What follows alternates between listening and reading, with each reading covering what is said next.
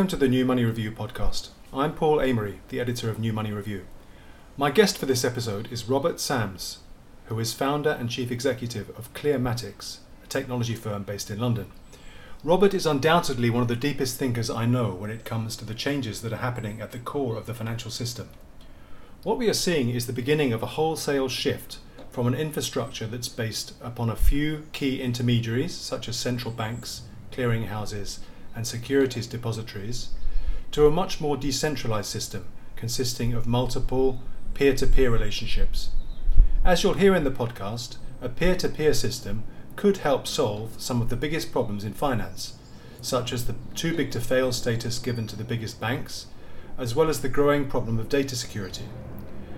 Bitcoin and Facebook's new Libra project are two different manifestations of this trend towards a more decentralized financial system. But how the restructuring of the system takes place has great importance for all of us. To put it bluntly, handing over control of the payment system to one private sector entity would be a terrible outcome. So I'd like to welcome you, Robert, to the New Money Review podcast. I'd like to start by asking you to explain the key project you are working on at Clearmatics. That's something called the Utility Settlement Coin, or USC. Sure, thanks Paul, and really happy to be on this.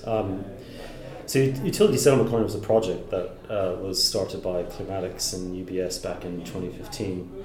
And it really got off the ground with sort of a meeting of the minds between the two firms on what changes are happening with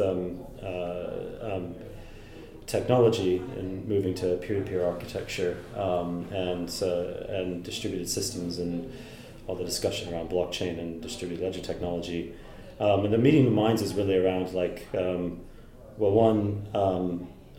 a view which wasn't really common at the time was that the benefits of the changes in technology weren't really about particular use cases. It was really about how the technology can enable changes in market structure. And if you look at things through the lens of changing market structure, you pretty quickly come to the conclusion that most of the structural changes rely on changes happening at the settlement end of the trade life cycle. And if you're going to focus on the settlement end of the trade life cycle, the biggest impact you can have is focus on cash settlement, because that's where the common denominator across almost everything. So we're talking about settlement of what kinds of transactions? So we're talking about the cash leg of settlement for first any capital markets transactions. So those are exchange for value settlements, largely DVP, securities versus cash, but also PVP for cross-border transactions and settlement of FX. So that covers cash purchases of equities or bonds, but also foreign exchange transactions? Correct. But the focus for USC was basically how can we create really two things. One, a cash settlement asset that has many of the properties of cash, so like a digital cash settlement asset as opposed to account-based money. And the other aspect of that is want the transfer of that cash to happen with settlement finality, legal finality, as well as technical finality, on a distributed system that is based around Byzantine fault-tolerant state machine replication. So full consensus model with a market structure where the infrastructure of the system is governed and operated by the participants rather than a centralized third-party provider. Okay, so is this USC Utility Settlement Coin designed to replace the parts of the infrastructure like clearinghouses, securities depositories? Does it work in tandem with them? How does it fit into the system? Certainly wouldn't say that the goal is to replace any of the existing infrastructure, but to provide an alternative model for cash settlement that the market can adopt over time. So yes, it could potentially replace many of the infrastructures that currently exist today, but it's not designed to immediately challenge any of the existing infrastructures and use cases. It's really more of a platform to support a lot of the new use cases that people want to deploy, particularly around tokenized securities and new forms of settlement models that the market has a great degree of interest in, but doesn't have a cash leg of settlement that can support that model. So in a sense, it's very greenfield. It's meant to sort of operate as a parallel universe to the existing system for a while, but we see the change happening not through disrupting existing markets, but the liquidity in the legacy infrastructure eventually gravitating to the new infrastructure over time. So when USC started, I think you mentioned it was initially a project between UBS and Clearmatics. Is that right at the outset? That's correct. And then it expanded to become a consortium. That's right. So the first phase was a POC that was done by UBS and Clearmatics. It then subsequently went into its first consortium phase of 5 institutions, and then later in the third phase of a much larger consortium. And we've recently concluded that phase, and probably read in the press there's a strategic funding into setting up a new entity called Finality. Finality. Yeah. So does that replace USC, or it kind of takes it over? No. So USC was a project name. So the first 3 phases were a project, but it was a project from the very beginning that we knew had a potential powerful commercial roadmap behind it. So, but USC was the project name. Finality is the brand name of the global entity that has been established to help set up the local entities in the relevant jurisdictions. Yeah. So it's the very first step in what will be quite a lengthy journey in creating this new model of financial market infrastructure. And the members of the Finality Consortium are mainly banks? Banks and one non-bank, NASDAQ, is in the consortium now. Okay, and the system was never designed to be bank only. Banks, given the crucial role that they play in cash settlement, obviously had to be the initiators of the project, but the project is not and never was intended to be a bank-only consortium, a more inclusive model to include other fintechs and market infrastructures and broaden the access of direct participation in cash settlement. But you mentioned you've got one exchange in the membership, but you don't have clearinghouses or CSDs. That's correct. Yeah, because you're competing with them effectively. I was to say we're competing with them. We're trying to do something different, and I think in a lot of areas, particularly some of the more forward-thinking clearinghouses and even CSDs that have an appetite for evolving their business model in a way, will likely be part of the system over time, because the system is focused just on the cash leg of settlement. So the idea is to build a larger ecosystem of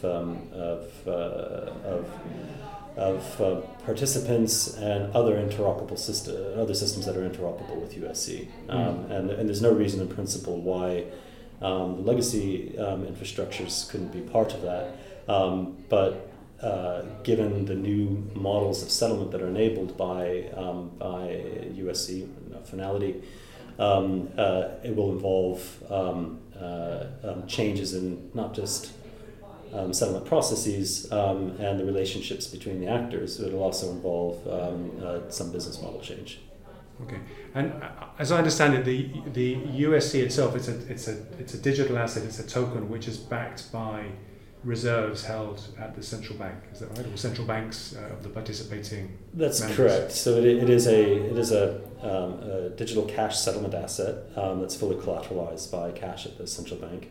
It's strictly speaking not central bank money. It's not a liability of the central bank, but the structure gives it a credit risk profile that's very similar to central bank money, which is a really important part of cash settlement. Central banks for years have been moving the market toward a model where final settlement takes place in central bank money because of the potential systemic risks of having settlement happen in commercial bank money.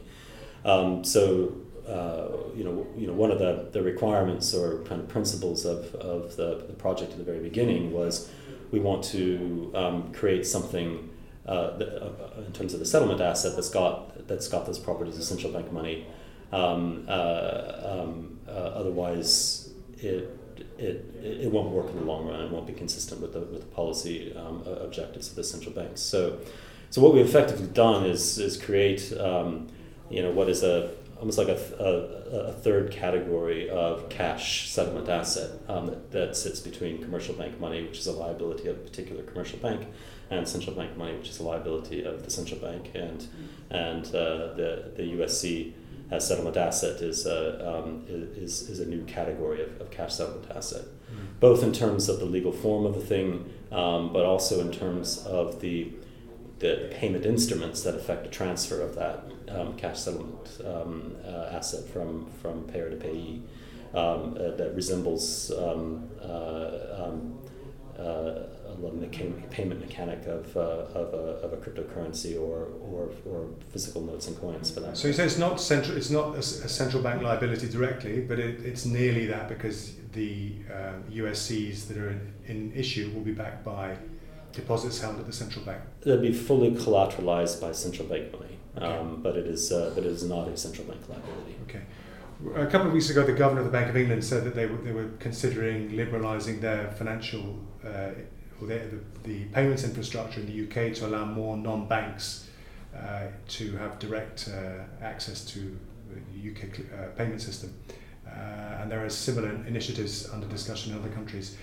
Do these kinds of discussions alter the way your project works, the way you've been thinking about doing things? Well, no, not at all. In fact, I think one of the motivating factors of starting the project in the first place was precisely that policy objective of the central banks, which there was renewed interest in liberalizing access to central bank money after the financial crisis. And in terms of the values and the moral imperatives behind Clearmatics, we're massively in favor of liberalization to central bank money. And the USC project was designed in a way to be fully consistent with that policy objective of the central banks, and to some extent potentially even helping in that there are a lot of constraints that the central bank has around offering accounts to non-bank participants, and in many ways a private sector initiative can move faster in terms of liberalizing access to something that has the credit risk properties of central bank money. So definitely pointed in the same direction. And what responses have you had from central banks about your project? You must have been in discussions with them. I can't comment on the particulars of our discussions with the central banks. We have been discussing with more than one for quite some time. I just speaking in generality, I can say that they've found the project interesting for a number of reasons. One, I think we've approached the project in a way like through the viewpoint of the central banks and their the problems that they're trying to solve, and we've tried to architect a system in a way that's consistent with the policy objectives of central banks. So it's been a very interesting and constructive dialogue for sure. But not mentioning your project, it does seem that there is a shift going on, quite a big shift going on at the moment in the way that central banks think about who has access to who can hold reserves directly at the central bank, who has access to that that form of account and who has access to the inner part of the payment system? Yeah, I mean it's definitely it's a huge issue, and one where my own view of this is that expanding access to the central bank balance sheet is something that is almost inevitable, given the structural changes that are happening in the market, but also given the what happened the financial crisis with the expansion of the central bank's balance sheet itself. Like a lot of the way that central bank money and interbank payments and interbank lending, how that worked before, doesn't quite work the same way anymore. The central bank intermediates a lot of that interbank activity in a way that it didn't in the past, and it's quite difficult, in my own view, to justify the very circumscribed perimeter around which the central bank engages the market, largely just focused on large commercial banks. I do think it's inevitable. I think different central banks will work with different speeds, moving in that direction. But that's definitely the trajectory where things are going. I think there is there's an extreme view out there that comes from some quarters, sometimes from people advocating the idea of central bank digital currency that is universal and goes all the way to retail level, and for a lot longer, people have argued for a narrow bank model, and I don't see that happening. I think the coexistence between commercial bank money and central bank money will continue to be the model, but I do think the balance between those two will shift, and I also think the near exclusivity that commercial banks have had in access to central banks, and also being the issuer of private money liabilities, will also be liberalized to a considerable extent. It's not just about banks and central banks, in other words. Let's return to USD for a second. So the idea is that this new form of digital money will help rationalize the settlement system, speed things up. Is that correct? And reduce some of the capital costs for the participating or the banks or the broker dealers, whoever's using the settlement coin. Is that right? Sure. There are multiple benefits to it that touch upon capital requirements, liquidity management, which are very very large items from the commercial bank's perspective and benefits. Speed to settlement is also one, although I think that tends to be overplayed in the space more generally. There is still a trade life cycle. Things happen between doing the trade and settling the trade, including offsetting and netting, that are important part of the market structure. So you're not reducing settlement periods from 2 or 3 days or whatever it is to near zero? Well, no, I think that I think intraday settlement will definitely become a more common feature in markets. I guess the point is it's less about the settlement infrastructure, and it's more about the market conventions around what happens in the trade life cycle before settlement that needs to change. But the change in the settlement infrastructure will enable the changes kind of earlier in the trade life cycle. So I do think we will see shorter trade to settlement life cycles for sure. But it's a more nuanced question, and I don't think it's a case of the shorter you make it, the better, and the goal is immediate settlement, because that means pre-funding, which can work in some markets, but as a generalizable model for how all settlement should have this crazy idea. There is a difference between the contractual event of doing the trade and the proprietary and funding event of settling it, And there are things that need to happen between those two events that are an important part of the market structure that provides liquidity, etc. Can you quantify what kind of savings can be achieved across the system through the adoption of a model like yours? It's very difficult to quantify because you can certainly do it on a firm-by-firm basis, and sometimes by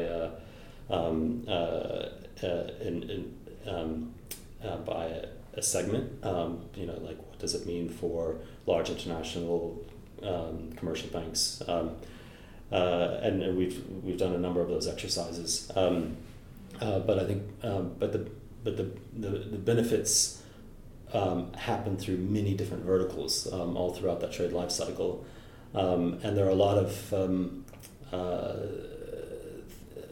things that will change in terms of changes in business model that are hard to put a number against, both because of the uncertainty about how the change will take place, but also in terms of what you're actually counting.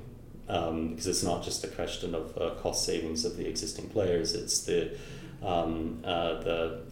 benefits to the end user and the benefits to new entrants into a market that are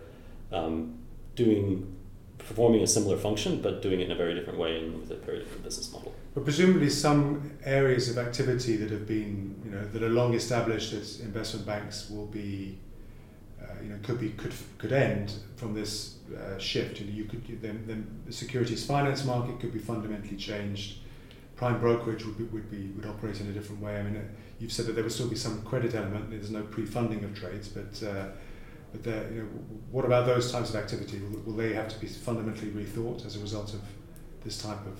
Yeah, change? well, I think not just because of the what new cash settlement infrastructure enables, but also just things that are already baked into the market today. Prime brokerage is a good example of that, where business models that were once profitable are no longer, but they played a very important part in the market structure. So what happens when they go away?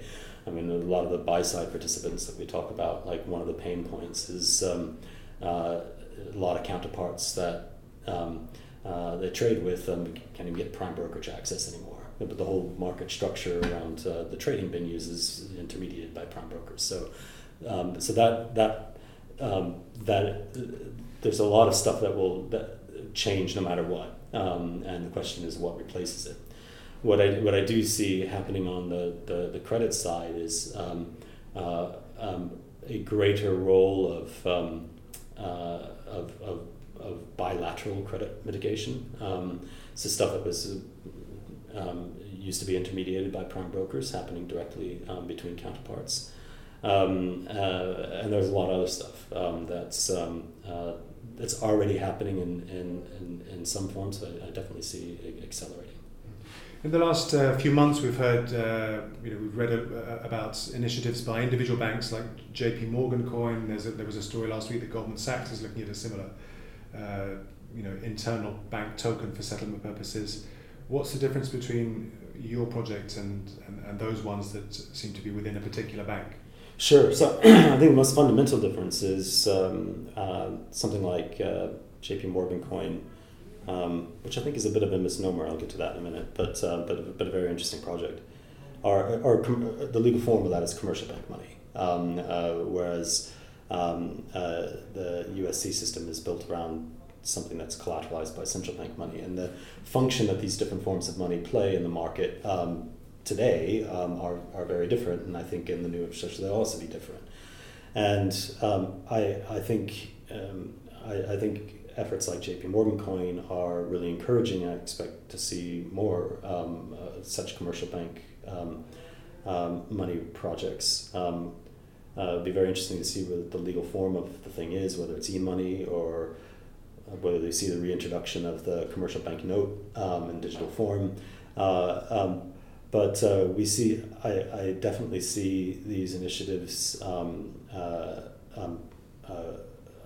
expect to see more of them. I expect to see stuff going live in the not too distant future, and they are very consistent with what we're trying to do with USC, and that for for a tokenized commercial bank money or any private sector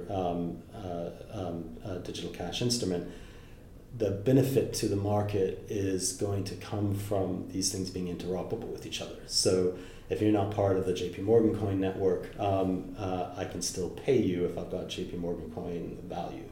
And we see USC as being a kind of critical piece of base layer infrastructure that will allow the interoperability of not just these tokenized commercial bank money projects, but also there's non-bank tokenized fiat money projects. So I'd expect to see more of it, and I think they'll be an important part of the USC ecosystem. And what do you make of the Facebook Libra project? It seems like a retail version of what you're trying to do. Yeah, so that's a very interesting project. I think it's interesting for a number of reasons. One, the technology architecture has a lot of similarities to what we're doing. And I think the role that Libra will play in terms of the public blockchain ecosystem,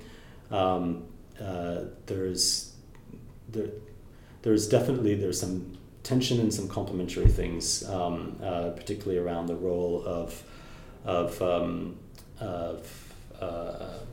permissionless access and identity. So they have one of the stated goals of Libra is to become a permissionless system over time. And when you actually think through what that means, it's not really possible to have a permissionless system with that's built around a token that's backed by real world assets for governance reasons. You can't fork a system like that and create two versions of Libra.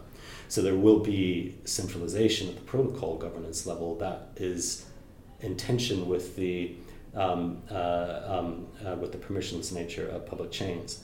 I think the counterpoint that I would expect to hear from Libra talking with the blockchain community is that permissioned and permissionless systems isn't a dichotomy, and that there's actually more ways that this can be done, and effectively try to redefine what permissionless means. And I think that'll be a really interesting discussion and a constructive one, because a lot of these concepts like permissioned and permissionless are used in ways that aren't particularly well defined. But in terms of of kind of most of the attention is today on Libra, I think there is it's definitely created a problem for the regulators and the central banks. I think there is going to be a challenging journey that they're going to have to give the legal and governance structure around that thing in a way that's acceptable to the regulators. But that doesn't mean that they can't do it. What I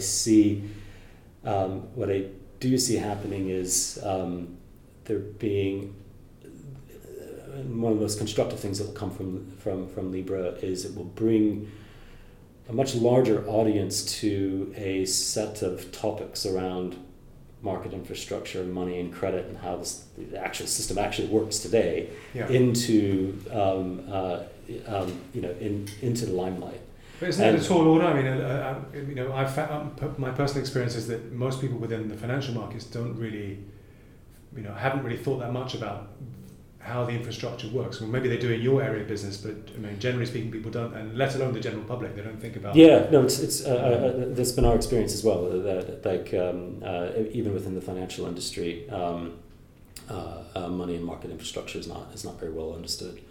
So you have a public and specialist in the industry working with a mental model for how money and settlement works. That's largely wrong. And something like Libra and the debate and discussion around that will bring those topics into relief. And I think I think that'll be a very constructive thing for everybody, because the market infrastructure has a much greater effect on the rest of society than most people realize, and the stakes are very high, and the general public should be more engaged with the topic because they're often not correctly represented in decisions around how market infrastructures are designed. And I think, given the stated objective of Libra to to help bring money to a large segment of society that is effectively disenfranchised from the financial system, is a really important goal, and it has been neglected by the financial industry and its regulators for a long time, and there needs to be a debate around the unintended consequences of certain structures and regulations and the effects that they have on some of the more vulnerable people and poorer people in society.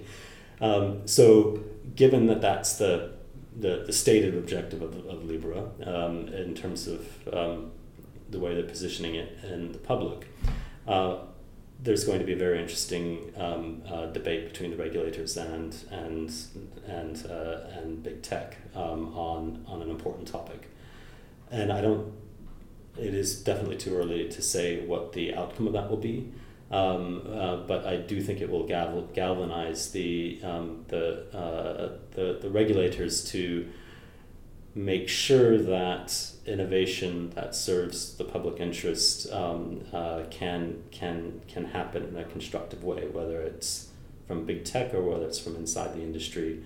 I think it'll be a positive force for everybody. And if we look forward 10 or 20 years, is it possible to summarize what this new monetary infrastructure might look like? There'll still be some form of central bank money. There's maybe then USC kind of quasi central bank money, then some tokenized commercial bank money, then things like Libra. Will we be changing these things ourselves all the time, and will there be kind of general open access to a lot of these tokens? I think there will be a large variety of private sector issuers of money liabilities, and it won't be exclusively driven by banks like it has been in the past. And I think there'll be a more important role for central bank money or central bank money-like systems to help make this plurality of coin interoperable with each other. And I think that'll be very healthy. It'll also help bring the payments topic down to a level closer to the actual transaction, and help enable not just like smaller value payments, but also new types of transactions that don't currently take place today. So it'll be easier to move money around and cheaper, and we won't be paying so much for transactions between one currency and another, and moving money from one system to another. Yeah, easier and cheaper, wider access to direct cash, peer-to-peer cash settlement, including people who don't have bank accounts, and a much more decentralized system. Not just decentralized that there's a distributed ledger behind a particular cash settlement asset, but multiple cash settlement assets. And I think that's an important thing that's kind of neglected, I think, a lot in the discussions around blockchain and the Libra project in particular. It doesn't matter how distributed your architecture is. The idea of having all global or a large proportion of global payments being done in a settlement asset of one issuer is a really bad outcome, and I don't see that being the end state in 20 years' time. So that would that contribute to an overall reduction of risk across the system? I think so. I think it'll lead to a reduction in overall risk in the system for sure. I can see, and at quite a structural level. I mean, it's quite possible that this tight coupling between credit creation, banks making loans and increasing the money supply, and payments infrastructure could become completely decoupled, which I think could go a long way toward removing a lot of the risk around moral hazard and too big to fail in the financial industry, and not just with banks, but with other parts of the infrastructure. So I definitely see it as risk reducing, but also security risk and digital security risk is the other thing I don't think gets enough attention. But the technology infrastructure that we have today behind all of these systems is like everything is insecure almost by design, and there's no fix to it, and the risk is getting greater. The sophistication of the attacks is increasing a lot, and the technology infrastructure that's needed in order to have secure value transfer has got to be fundamentally different from what we've got today. And I think hopefully before 20 years, we will have value transfer happening over technology infrastructure, which is secured by design rather than insecure by design, which is what our current infrastructure looks like. And what's the target launch date now for USC? 2020. A lot of other blockchain projects involved in settlement have run into delays. Digital Asset Holding the senior management was replaced a few months ago. Settle had to restructure itself. How confident are you that you can get this off the ground? We're confident for sure that we can get it off the ground. I think we can get it off the ground next year.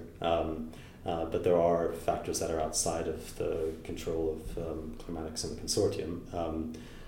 We have to get permission to do what we're doing. So there are things that could delay that timeline. But in terms of getting to go live and getting executed, highly confident that we'll do that. And I think one of the reasons why I think this project will work, where a lot of others have had difficulties, is kind of what we mentioned at the beginning, which was that this isn't about replacing, like leaving the market structure intact, but replacing it with new tech and saving some money. There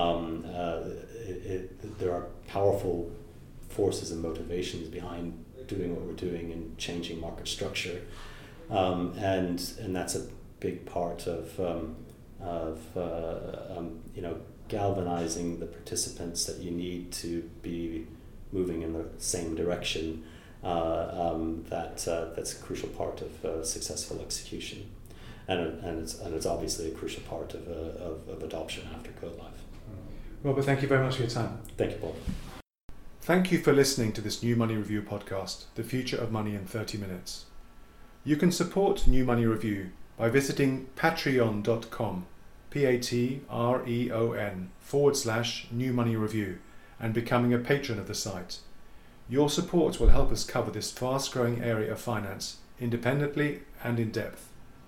You can also support us in cryptocurrency. Our wallet addresses for Bitcoin, Ether, and Litecoin are published on the home page of our website in the right margin.